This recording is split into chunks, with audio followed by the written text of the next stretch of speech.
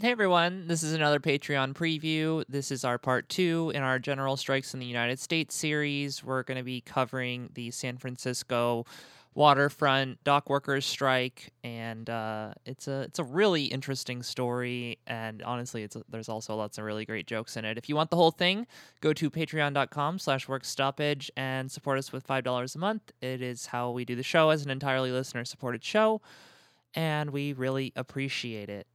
Otherwise, I'll let you get right to the clip. Solidarity. You know, after the strike is launched, all the ports on the West Coast are shut down. The ruling class press is screaming bloody murder. And the shippers are like, fine, we're going to break this strike. We're going to bring in thousands of scabs. And again, this is the Great Depression, so there's a lot of people out of work. And so they bring in a ton of scabs, and they decide we're going to, you know how we're going to beat these picket lines? We're going to put them on barges. They forced the scab to live on barges at the port so that the picket lines could not physically prevent them from getting to the boats. Wow, that's even a step up crazier than what happened at Homestead, where they were sending Pinkertons up on boats. They're like, what if you just lived on the boat? What if the scabs were just, they were like barnacles? So this is a company town, but on international waters. Well, it's still within San Francisco This is some John Bay. McAfee shit. but this is some John McAfee shit. This is harebrained as fuck. Well, and the best part, my favorite part though, is that I wish I could have seen the look on their faces, because they clearly thought this was an incredible move. They're just like, stupid workers. They think they can block our scabs. Well, not if the scabs are already in the port. And so in response to that, the workers had a different plan. The Teamsters now enter the scene.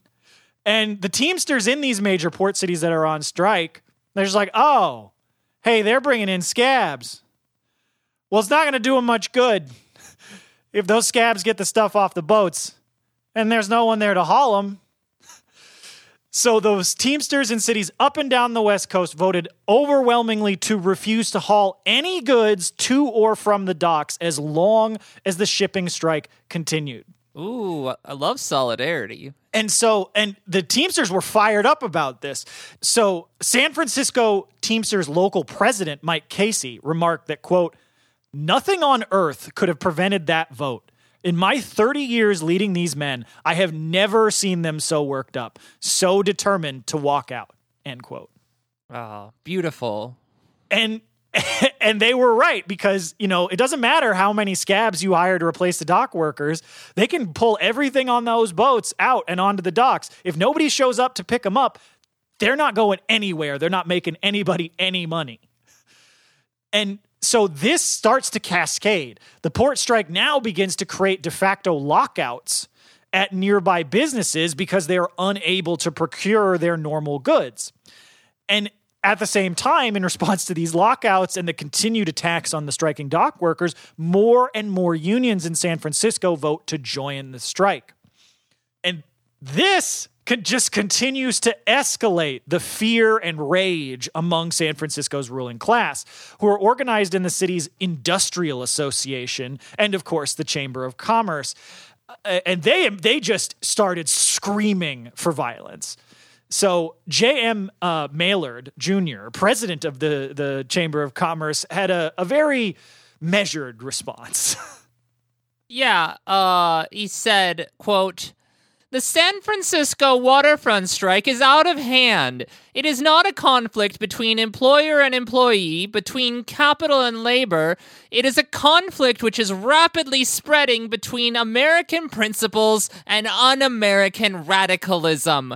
The welfare of business and industry and the entire public is at stake in the outcome of this crisis.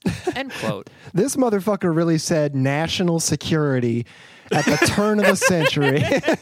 Yeah, no, because these dock workers are disrupting the economy. Like that's what this is what they're saying today. And so the national ILA leadership, in response to the growing strike, rushed Joe Ryan back out to the West Coast to try and call the strike off. He flew out there to meet with the San Francisco local leadership. He met with workers and downplayed their demands to end the shape-up, continuing to claim, quote, the only vital point at issue is recognition of the ILA, end quote. No, we mean it this time. And again, because he's refusing to listen to them, the workers just like, all right, man, go away. Like, we got this shit handled and you're just trying to screw it up. Sure, buddy. We're going to, here, come talk to the dog on the phone. Well, and so they're just like, yeah, we're not ending the strike because we haven't won our demands. Our demands are not just recognition of the union. And so in response to the workers not listening to him, Ryan himself then told reporters that the strike was a communist plot totally unsupported by the union. It's so hard to see why very shortly after this strike, these workers left the ILA. Really hard to figure out why. Yeah. Red baiting the entirety of a union who is presenting like unified demands and be like, they're not unified. I mean, sure, they're all unified, but no, they're not unified. Because it's like, oh, how many levels of business unionism are you on? Oh, you are like a little baby. Watch this. Red baits his own union. Like, what are you doing, man? So, of course, the workers are just like, no, we're not. Fuck you. They haven't answered our demands. We're still on strike. And so, since trying to use the conservative leadership to stop the strike didn't work, writing a bunch of angry press about it didn't work to demobilize the workers or actually demobilize local support for the strike. Now the ruling class turned to their favorite response to this, repression. And so on the very first day of the strike, police violently broke up a 500-worker-strong picket line at the port. And so after that, the next day, many workers arrived at picket lines armed, which is the part where it would stop in the bourgeois history, armed with little more than bricks, but ready to defend themselves. It's soup for their family. That's right. And so once again, though, on that second day, police again attacked the picket lines, firing directly into lines of unarmed men with shotguns and covering the area in tear gas. And these sorts of conflicts and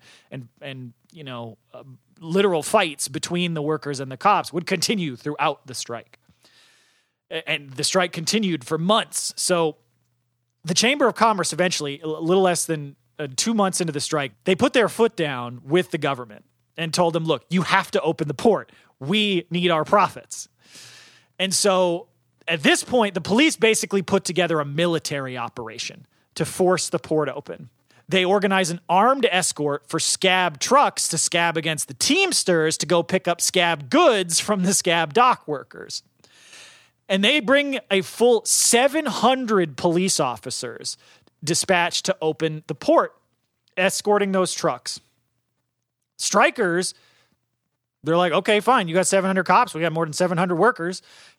And they just engaged the convoy, physically attempting to stop the trucks from moving.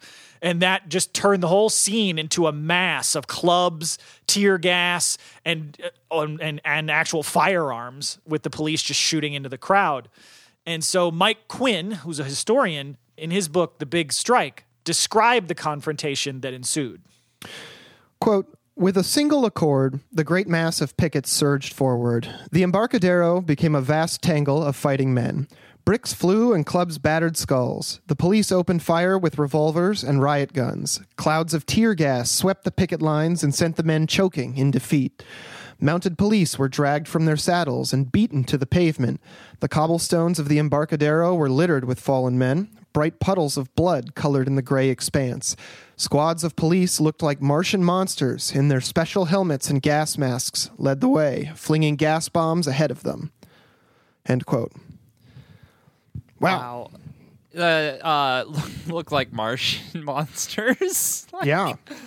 I think that's a really good description. Yeah. Especially when you look at some of the old-timey gas masks, because again, this is 1934. I think absolutely. That's a really good way of describing. I couldn't help but picture, what is it, the Darth helmet from Spaceballs as all of the police officers. Just like bumping into each other. I particularly like the line, mounted police were dragged from their saddles and beaten to the pavement. Yeah, there's, something. It's got a ring to it. So, real the strikers door. Yeah. As I went walking one day down in Frisco, as I went walking in Frisco one day, I spied a longshoreman all dressed in white linen and cold as the clay. I see by your outfit that you are a worker, these words he did say as I slowly walked by. Sit down beside me and hear my sad story, for I'm shot in the breast and I know I must die. It was down on the front where I worked on the cargoes 10 hours a day. I lost my right fingers because of the speed up that killed many a man in my day. With too much of a sling load on old rusty cable, the boss saved $10 I say. That old rusty sling broke and fell on my buddy. 10 lousy bucks carried Jimmy away. Those were the days when the boss owned the union. We poor working stiffs, we had nothing to say. Ours was to work and to keep our big trap shut. We stood in the shape up for $1 a day. But our children were hungry, their clothing was tattered. It's then that we workers began to get wise. We tore up our think books and listened to Bridges, saying, look at your kids, brothers, let's organize. Strong and united we went to the bosses for better conditions and a decent day's pay. The bosses just laughed and we all had a meeting. That's why we're hitting the bricks here today. Our struggles were many, our struggles were bloody. We fought the ship owners with all that we had. With thousands of dollars they tempted our leaders, but our guys were honest, they couldn't be had. It was there on the line that I marched with my brothers. It was there on the line as we proudly walked by. The cops and the soldiers, they brought up their rifles. I'm shot in the breast and I know I must die.